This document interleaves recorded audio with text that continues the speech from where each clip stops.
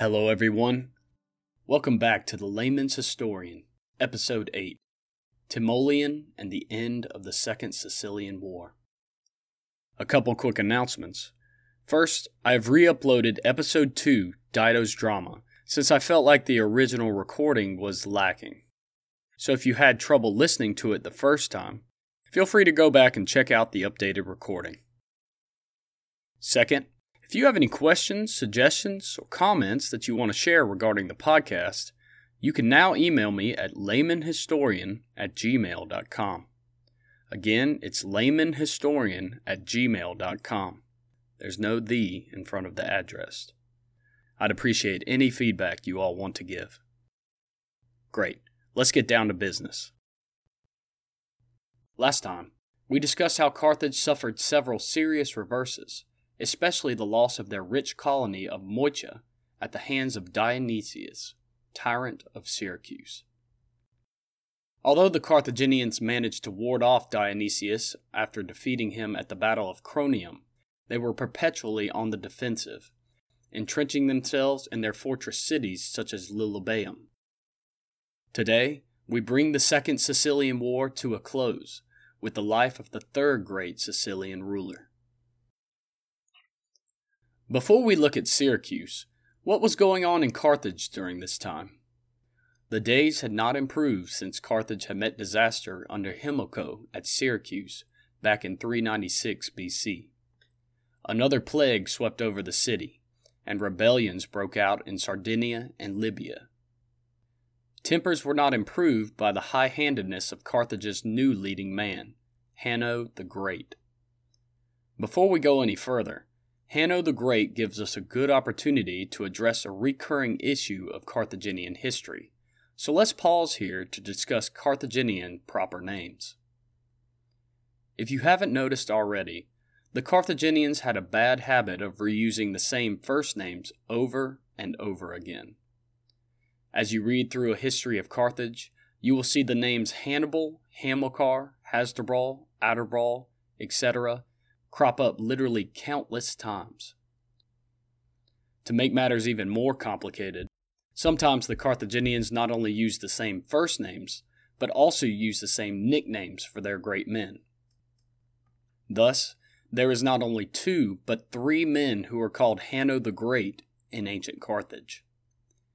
I will do my best to mitigate the confusion by clearly differentiating who we're talking about at the time, and by highlighting which Hannibal, Hanno, or Hamilcar is best worth remembering. However, I wanted to make sure that you all were aware of this frustrating Carthaginian habit, as well as address your suspicions about why the same generals seem to live on for 400 years. Now that that's out of the way, let's talk about the first Hanno the Great. Hanno rose to power in Carthage after the Magonids were sent into retirement following Himilco's disastrous showing at Syracuse. Extremely wealthy and ambitious, Hanno ruled Carthage for 20 years, either directly or indirectly through family members. He continued the war in Sicily and attempted to open up a new front against Syracuse in Lower Italy, but by the 340s BC, Carthaginian interest in the war was waning. Similar to the Americans in Vietnam or the Russians in Afghanistan, the Carthaginian citizens began to grow weary of forever being called up to intervene in a land as fractured and volatile as Sicily. Numerous lives have been lost, fortunes spent, and disasters sustained in this seemingly never-ending struggle with Syracuse. Now, murmurs against Hanno's leadership in the war began to circulate throughout the city. Irritated by watching support for his leadership ebb away, Hanno resorted to drastic means to keep his power. First, he attempted to poison his fellow politicians at his daughter's wedding banquet, which in my mind seems very inconsiderate on his daughter's big day. Dodging this bullet at the last minute, the Council of Elders inexplicably failed to punish Hanno for trying to murder them, and merely passed a decree limiting expenditure at weddings. Emboldened, Hanno next planned a rebellion of 20,000 slaves, supported by local Libyan and Numidian tribes.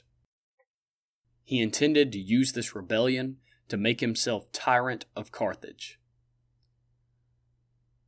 Even for the council, this was too much. Captured, Hanno was tortured and then crucified, along with all the members of his clan. Meanwhile, back in Syracuse, events were just as cheery. It should come as no surprise that, following Dionysius' death, Syracuse entered another period of unrest and political chaos. Dionysius' son, Dionysius II, now ruled Syracuse, but he possessed none of his father's brilliance or ambition. Rather, he was a dissolute drunkard who preferred partying to running a government. In order to keep things straight, for the remainder of this episode, I will refer to Dionysius II just as Dionysius, for simplicity's sake. So don't confuse the Dionysius of this episode with the Dionysius of last time. That guy's dead. Although Dion, brother-in-law to Dionysius, tried to hold things together, the two soon fell to quarreling openly, deposing and exiling each other in turn. To make matters worse, mercenary adventurers were always ready to throw their hat in the ring, making the situation that much more unstable. Sicily often had issues with roving mercenaries who had been disbanded by either Carthage or Syracuse after a campaign. Facing little prospects in their home countries if they returned, these men preferred to stick it out in the rich Sicilian countryside, living off the inhabitants, exacting tribute, overthrowing each other, and generally being a nuisance. One of these half-banditi, Hycetus, set up shop as tyrant of Leontina, a city northwest of Syracuse. He received an appeal from the losing faction in Syracuse to aid them against Dionysius, who had recently retaken the city after a round of exile which had placed him in a very bad mood. Hycetus, thinking to make himself tyrant of Syracuse, secretly sent messengers to the Carthaginians asking if they would help him overthrow Dionysius.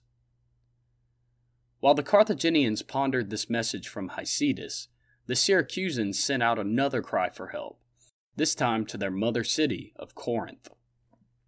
Remember, Syracuse had been founded by Corinthians, and thus Corinth was in theory somewhat responsible for Syracuse's well-being.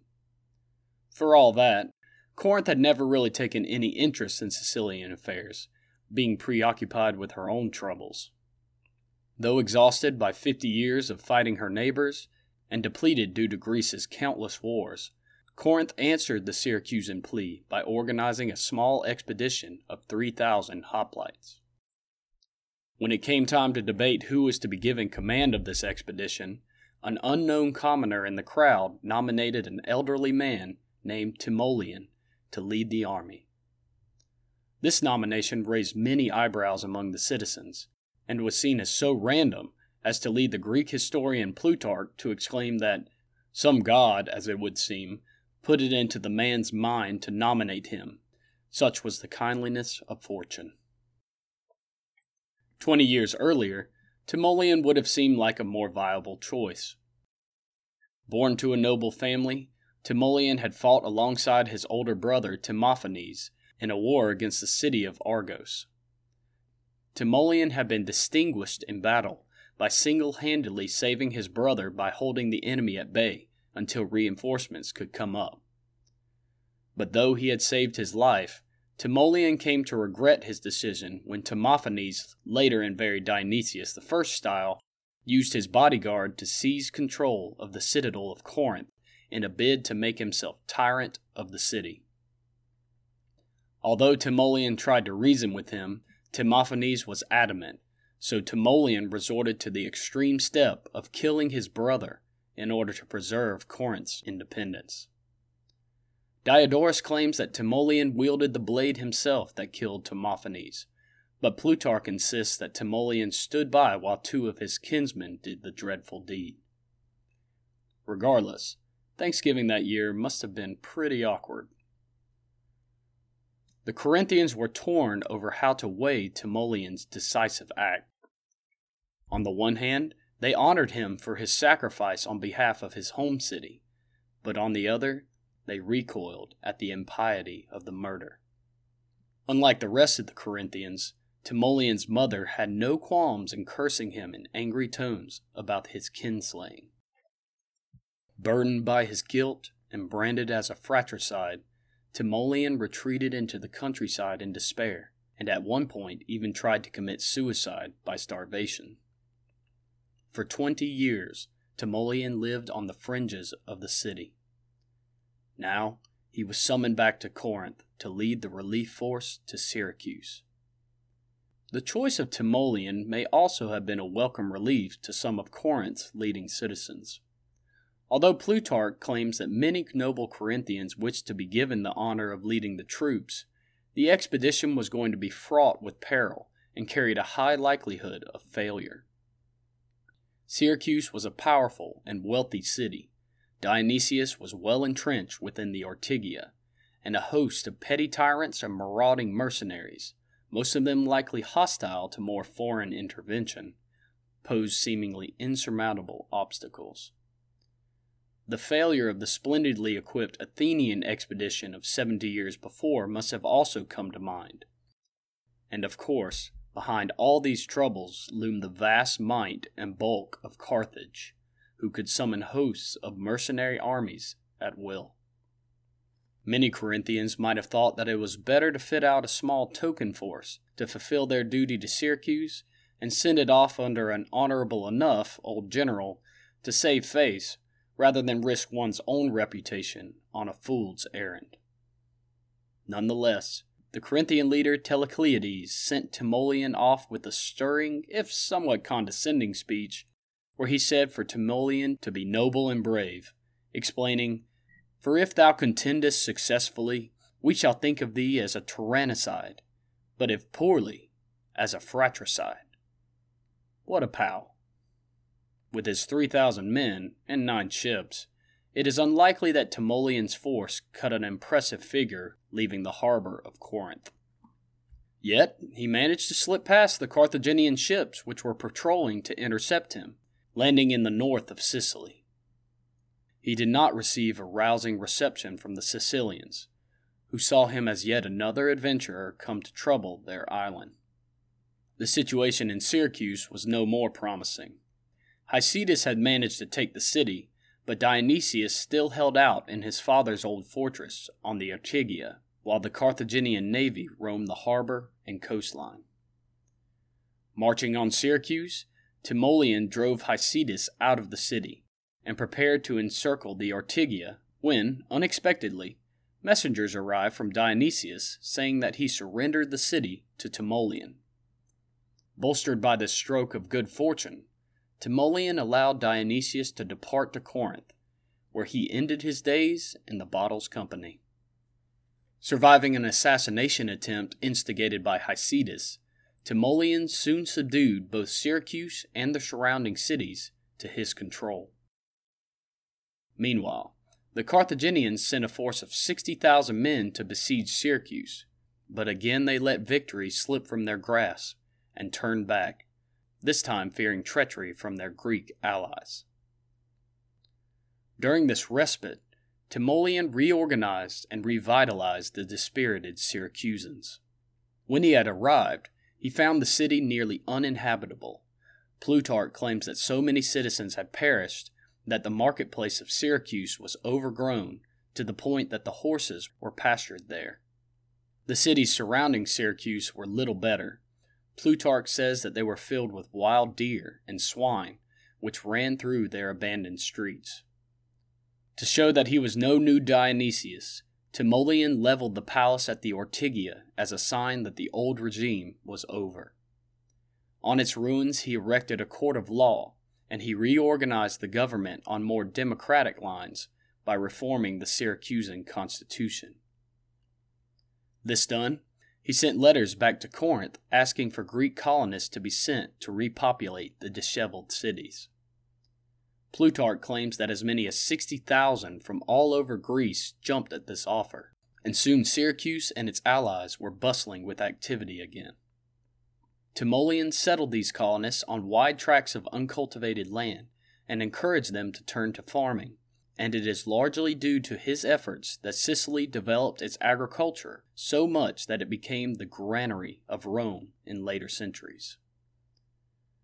Finally, Timoleon, realizing that Sicily would never have peace while every city was held by mercenary adventurers, began a ruthless war against all the other petty tyrants of Sicily, uprooting and pitilessly executing them all in one way or another.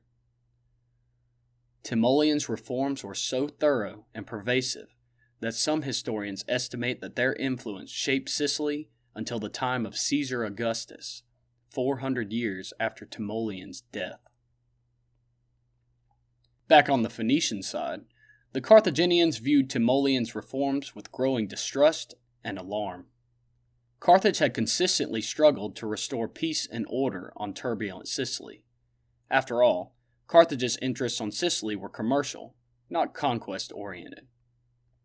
Prior to Timoleon's appearance on the scene, the Carthaginians had recently forged strategic alliances with various Sicilian tyrants like Hysidas, promising protection and assistance in return for recognition of Carthaginian supremacy on the island.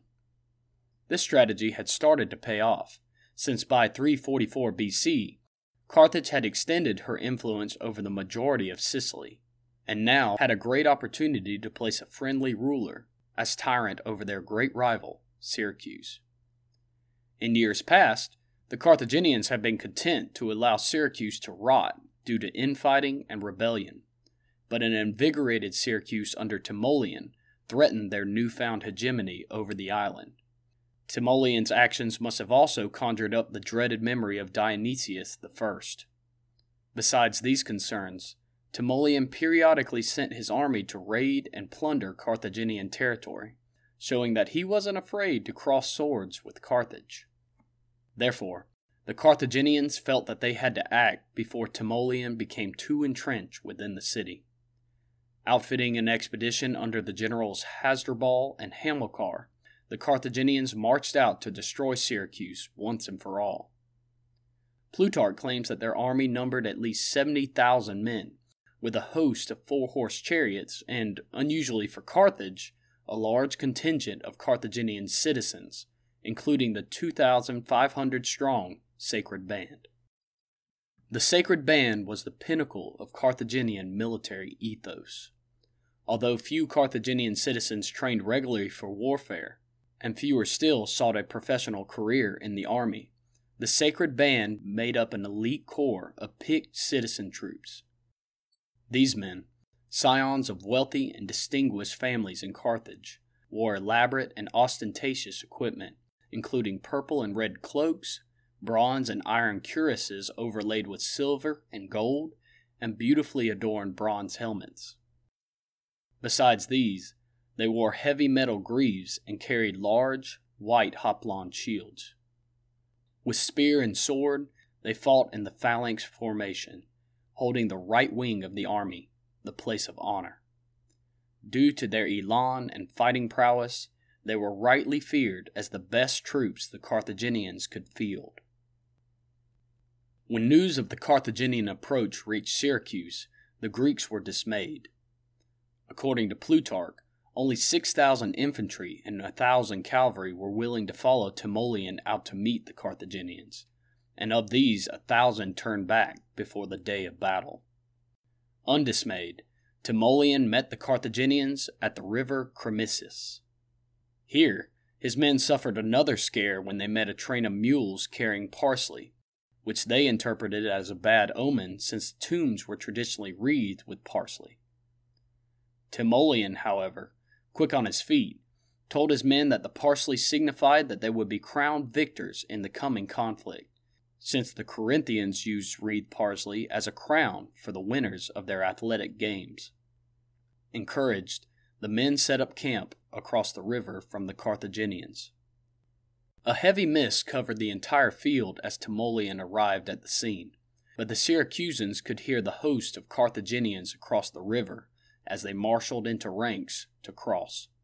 When the fog lifted, Timoleon saw that the vanguard of the Carthaginian army, headed by the Sacred Band, had already gained a foothold on his side of the Crimisus. Seeing his chance, Timoleon deployed his cavalry to attack the Carthaginians and keep their lines from forming. A heated conflict ensued between the Carthaginian infantry trying to form their phalanx and the Hellenic cavalry. However, the Carthaginian chariots proved decisive.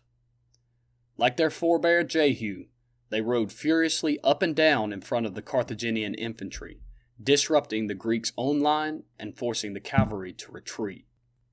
During the cavalry fight, Timoleon had formed his hoplites into their phalanx formation. Redeploying his reformed cavalry to attack the Carthaginian flank, Timoleon, though well past middle age, led his hoplites in person towards the Carthaginian line.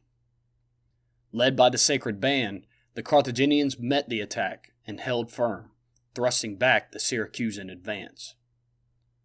The fighting was fierce and brutal, but just when the tide seemed to be turning in Carthage's favor, a torrential hailstorm broke out above the armies. The hail and rain hit the backs of the Greeks, but flew in the face of the Carthaginians, who, besides being struck in the face by hail, could no longer hear their officers' orders over the peals of thunder. To make matters worse, the river began to overflow its banks and turn the entire area into a quagmire. The Carthaginians began to become bogged down due to the weight of their equipment, and many who slipped and fell were sucked into the mud and unable to rise again. Amidst the chaos, the lighter-armed Greeks drove the Carthaginians back in defeat. Most of the Carthaginians fled to the hills, but the sacred band valiantly held their ground until they were cut down to the last man. In all, 10,000 Carthaginian troops perished, of whom nearly 3,000 were full-blooded Carthaginian citizens. Besides the fallen, 15,000 men were taken prisoner, and Timoleon's men gained vast plunder due to the wealth of the Carthaginian camp. Crimisus marked the greatest military disaster to date Carthage had ever sustained in Sicily, and from this point forward, no sizable contingent of Carthaginian citizen troops was ever sent overseas. Indeed, only in times of grave emergency would Carthage ever send her own citizens to war following Crimisus, and the front lines of her armies were filled primarily with Libyans, Spaniards, and Gauls, with the Carthaginian citizens serving as officers. Having won great glory and riches due to his victories, Timoleon returned to Syracuse and ruled for several more years. Finally, pleading growing blindness and infirmity in his old age, Timoleon showed admirable restraint by relinquishing power in Syracuse, retiring to a country estate the citizens had awarded him out of gratitude. There, he lived out the remainder of his days with his wife and children, only coming to meetings of the assembly when grave matters were being discussed. When he died in 337 BC, he was buried at public expense, and his eulogists claimed that he overthrew tyrants, subdued the barbarians, repeopled the largest of the devastated cities, and then restored their laws to the Greeks of Sicily. But what of the Carthaginians, you say? Although Crimisus was undoubtedly a serious debacle, the Carthaginians quickly bounced back by continuing the war using the Syracusan tyrants as puppets. Their fleet managed to surround and kill small forces of Timoleon's mercenaries on at least 2 occasions, while they steadily reconsolidated their holdings in western Sicily. By 338 BC, the Carthaginians were able to make peace with the Syracusans, while keeping most of their old territory in the west. The Second Sicilian War, which had begun with Hannibal Mago's invasion nearly 70 years before, had ended. Although several significant actions had been fought, notably Cronium and Crimisus, and many important cities leveled, including Acragas, Selinus, and Moicha, the majority of the war consisted of short bursts of intense fighting, punctuated by longer periods of uneasy truce and small skirmishes. Though the Carthaginians managed to firmly entrench themselves in western Sicily, The Second Sicilian War was likely a huge drain on her commercial and military resources. By the end, Syracuse still remained a serious and ever-present threat. Indeed, the passing of Timoleon only proved to be another lull in the fighting, and it would not be long before another adventurer, last and most brutal of the tyrants of Syracuse, would come knocking at Carthage's door. This last man, famously cruel and treacherous, would hail himself as the new Alexander of the West, and Carthage herself would feel the weight of his arm. But that is a story for next time. Until we meet again, take care and read more history.